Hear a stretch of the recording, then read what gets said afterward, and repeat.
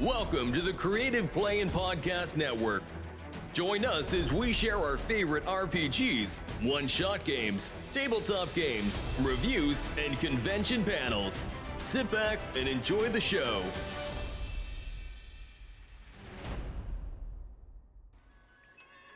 Hi, this is Kelly, aka Trixie from Ragnarok and Roll, assigned to Ragnarok Story, and Tilda Wimblewick from D&D Journey of the 5th Edition.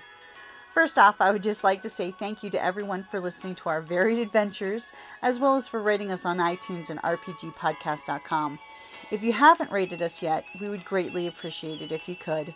And if you're looking for more ways to support our efforts, we are now on Patreon, a great site where you can help us continue making more podcasts, as well as some special surprises for our patrons. If you can, please look us up at www.patreon.com/cppn. Every little bit helps. And again, thank you for listening. Hey guys, Jim here with Creative Play and Podcast Network. And Kelly. We are back again for RPGaDay 2023 for August the 19th. Favorite Published Adventure. The Published Adventures. Yes. Well, there's some good ones and stuff, like the original Temple of Elemental Evil, Tomb of Horrors, that type of stuff. But I spent a while trying to find this interesting one that I had when I was younger, and I can't for the life of me find it. And I can't remember the name of it. I can't remember. But what was really cool about it was that it was a solo adventure. You did not need a dungeon master.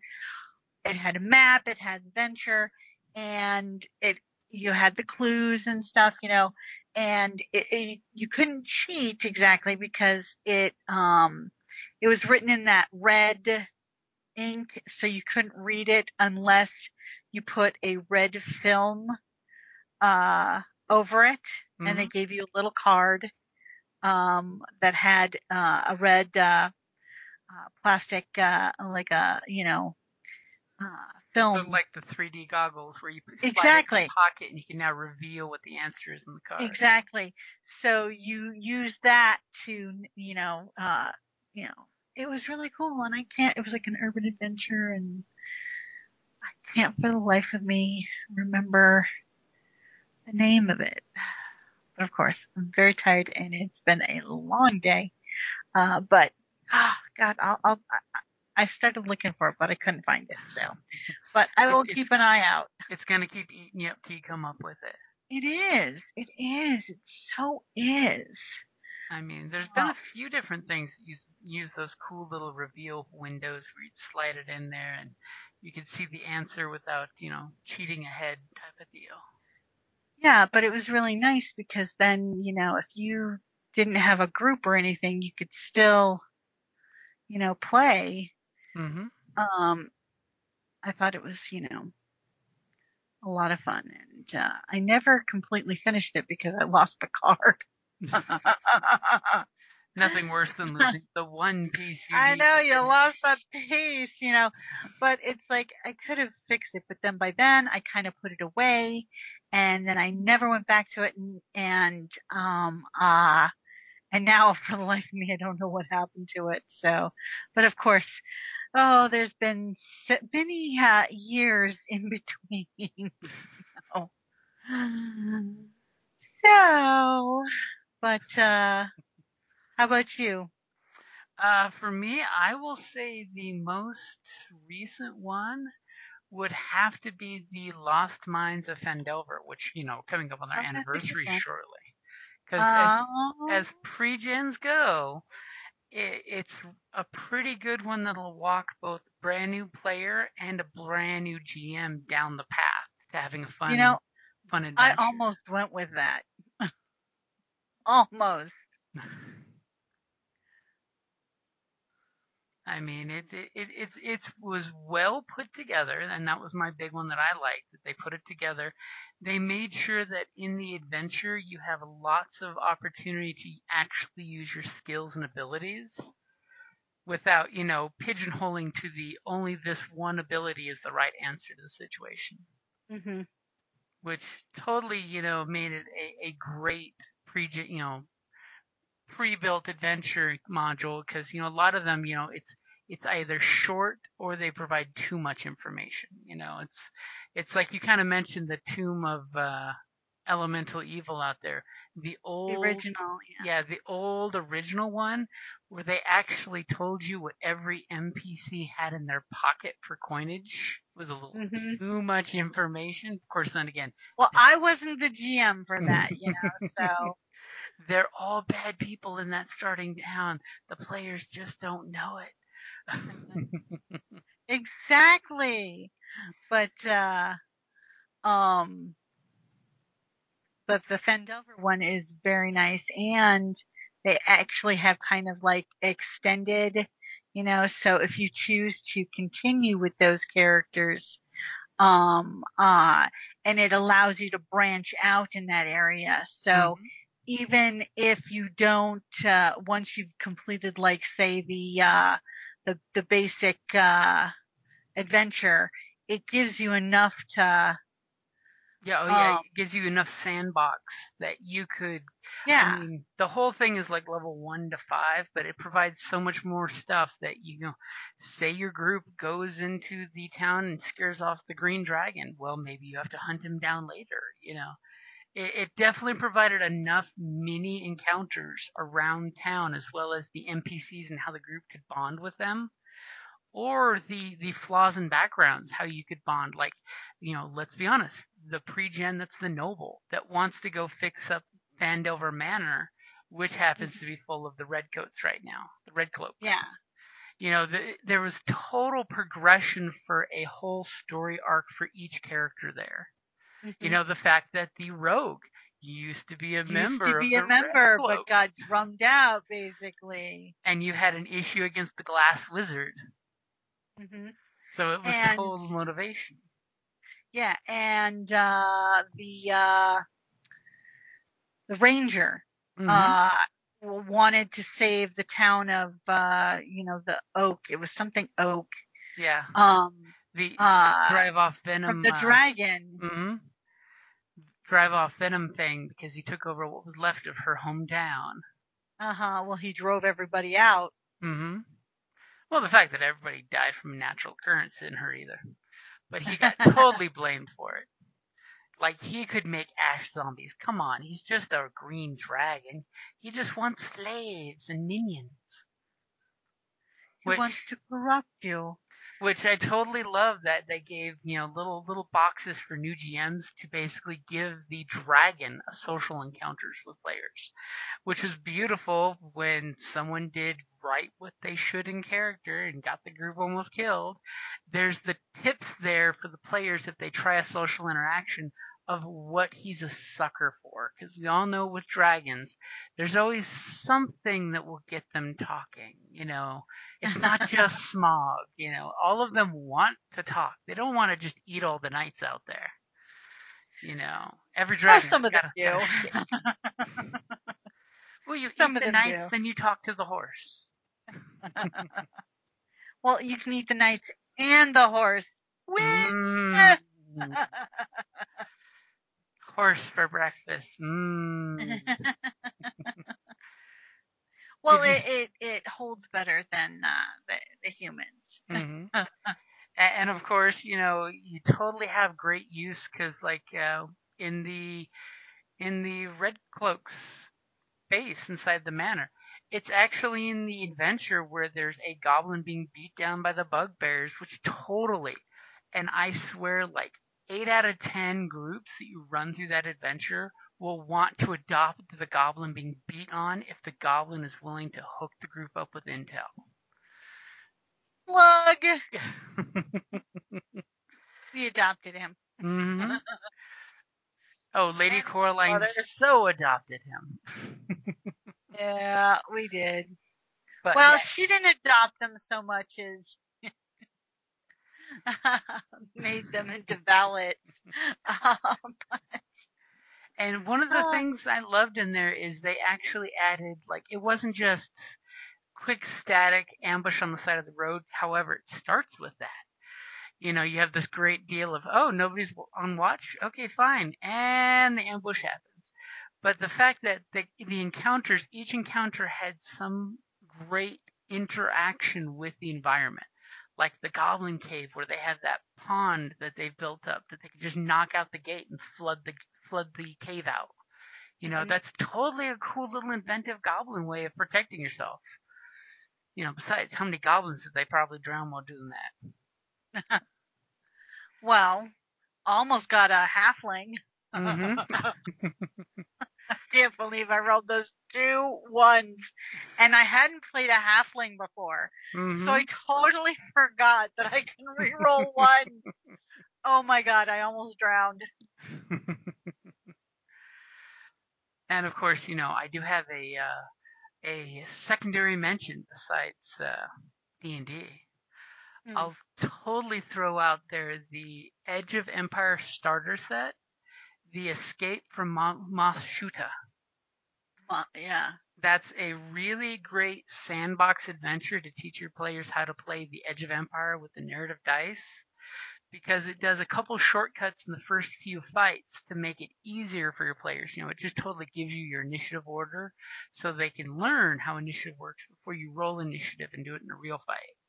Well, it's a nice box set because it came with the dice. Mm-hmm. And what was really interesting was that you had the pre-made character sheets, but they show how the character levels up, so to speak. Mm-hmm. So you start off with the 1 page for the brand new. It's like, oh, now you've got a little experience on your belt. This, you know, go to the next page. This is what, and it tells you how it did it and what it was doing. But then it shows you the more advanced character sheet. So I thought that was really helpful when learning the system. Oh, heck yeah. And the character portfolios are great because they're beautiful color. They give you the picture. The back of the booklet gives you the backstory, which if everybody reads it, they realize their backstories are pretty much tied together one way or another, which totally gives you more lean into the actual buy-in for the characters. But the big thing, too, is it also breaks down what your character can do on their turn. You know, with the whole action, maneuver, and incidentals, which really helps your players and gives you that picture showing you what the success looks like, the advantage looks like, the triumph, and all the negative stuff. So you can look at the dice and look at your portfolio and realize, okay, this takes out this takes out this. And it really does guide you to, you know, getting a cool adventure. And of course, I kept that one character for a few years that it was started out in there. So yeah, I very much enjoyed, and you know, I still like that character, but oh heck yeah, and it's beautiful in that it the smuggler guy is in trouble with the hut because he crashed another one of his ships. The repair droid totally knows that the Trandoshan bounty hunter ship is at the dock and what part is needed to get it flying again. The Wookiee totally knows, you know, that he wants to kill the Trandoshan, who just happens to may or may not be there, depending on how the group plays it. Well, I mean, Trandoshans and Wookiees tend not to get along. Yeah. But wasn't it also he was the Wookiee was also a fighter, a gladiator for. Yeah, he was a slave that convinced the droid, the medical droid, who's medical and technical droid, to cut him free, and he would get him out of there, being the muscle. Yeah. And then you have the first real mission is to get to the salvage guy in town and get, steal, or buy the missing MacGuffin part that the ship needs. And of course, then there was the whole, should we cause a droid rebellion? Because the guy was a jerk to his astromech. Which is totally you can trick him to get his astromech to giving you the part for free. You can trick him. You can intimidate him. You know, there's all kinds of different avenues you can take. And then you have to run off to Imperial Command and Control to get them to unlock the ship. That was the, you know, either slice it or charm it. Mm-hmm. And then there's the whole, the stormtroopers have been called in last minute. And then you get the players to have that last fun run when, the Imperials have TIE fighters coming after you. And then somebody rolls way too well, and you don't even have to worry about that fight. And another cool thing about that, as a starter set, Fantasy Flight Games and now Edge Studios had a second chapter of the starter set's adventure called The Long Arm of the Hutt, which is where you guys realize that your ship can only get so far on the hyperspace fuel you have, and you'll need to refuel, and conveniently, there's a job you can do on Ryloth that will get you more fuel. Oh, didn't we? I think we did that one. You kind of glazed over it because we kind of bypassed it and went to the next part, which was when you go to the Toydarian planet. And you basically find out that your Hutt friend is doing shenanigans and you're going to screw him over. And then eventually some gamer groups go back and kill Timo the Hutt. Mm-hmm. Because when you got a Hutt coming after you, there's only one way to deal with it. And that's strap on a metal bikini. Yeah. Choke the bastard until he dies, right? One of my earlier Star Wars groups, one of the bounty hunters was a Trandoshan sniper and basically shot a hole in the Hutt with a disintegrate array. And then the other guy took a thermal detonator and stuck it in the hole with his hand. And then the thug of the group cut the guy's hand out because it got stuck. Because the Hutt grabbed his hand like, "What are you doing, little one?" Well, it is really hard to kill a Hutt. Mm-hmm. And I totally gave them, since they shot a hole through his layers inside his body, that it totally bypassed that obnoxious soak of 10. Yeah, because that soak. I mean, those Hutts with those pistols they have that are the equivalent of a cannon from somebody else. But it was funny because that group, they actually managed to kill Timo. Good. That's not easy to do. And it took like 2 attempts to finally get him. The first one, they only took part of his tail. Ooh. Bastard. Yeah, and you don't want an Hutt angry at you. More importantly, you don't want an embarrassed Hutt clan. You did what to my cousin? Ho, ho, ho, ho, ho, ho, ho. So I think that definitely covers our favorite published adventures. And we're totally going to have to see if we can find that one you're talking about. I know. I'm like, I got to see if I can. Because I know there's totally a few different game systems that use that kind of technique. And they're all super obscure ones, too. Alrighty, guys. Thank you for listening. And we will be back with a very poignant question for tomorrow regarding the future. Dun, dun, dun. In the year 2041. In the year 2525, if man is still alive. Hey, that was a good post-apocalyptic cheesy show. No, it's a song that was. I used to listen to the classics, the oldies but goodies. Oh, so I take it you never watched Cleopatra 2525? No. Yeah, there was a really bad B series back when Hercules: The Legendary Journeys came out. No. And it had Zoe talking from about Firefly. The song from the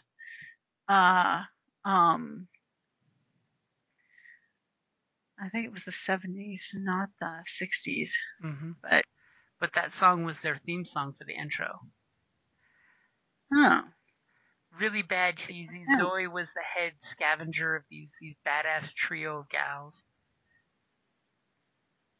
No, I wasn't familiar with that show. Oh, you have to look it up. Cleopatra 2525. Super cheesy. Super cheesy. Alrighty, guys. Talk to you later. Thank you for listening to the Creative Play-In Podcast Network. If you enjoyed our show, please check out D&D Journey of the 5th Edition and Ragnarok Enroll a Scion Hero to Ragnarok Story. Also, check out our Patreon page for more content and behind-the-scenes things, as well as joining us for a one-shot game or two.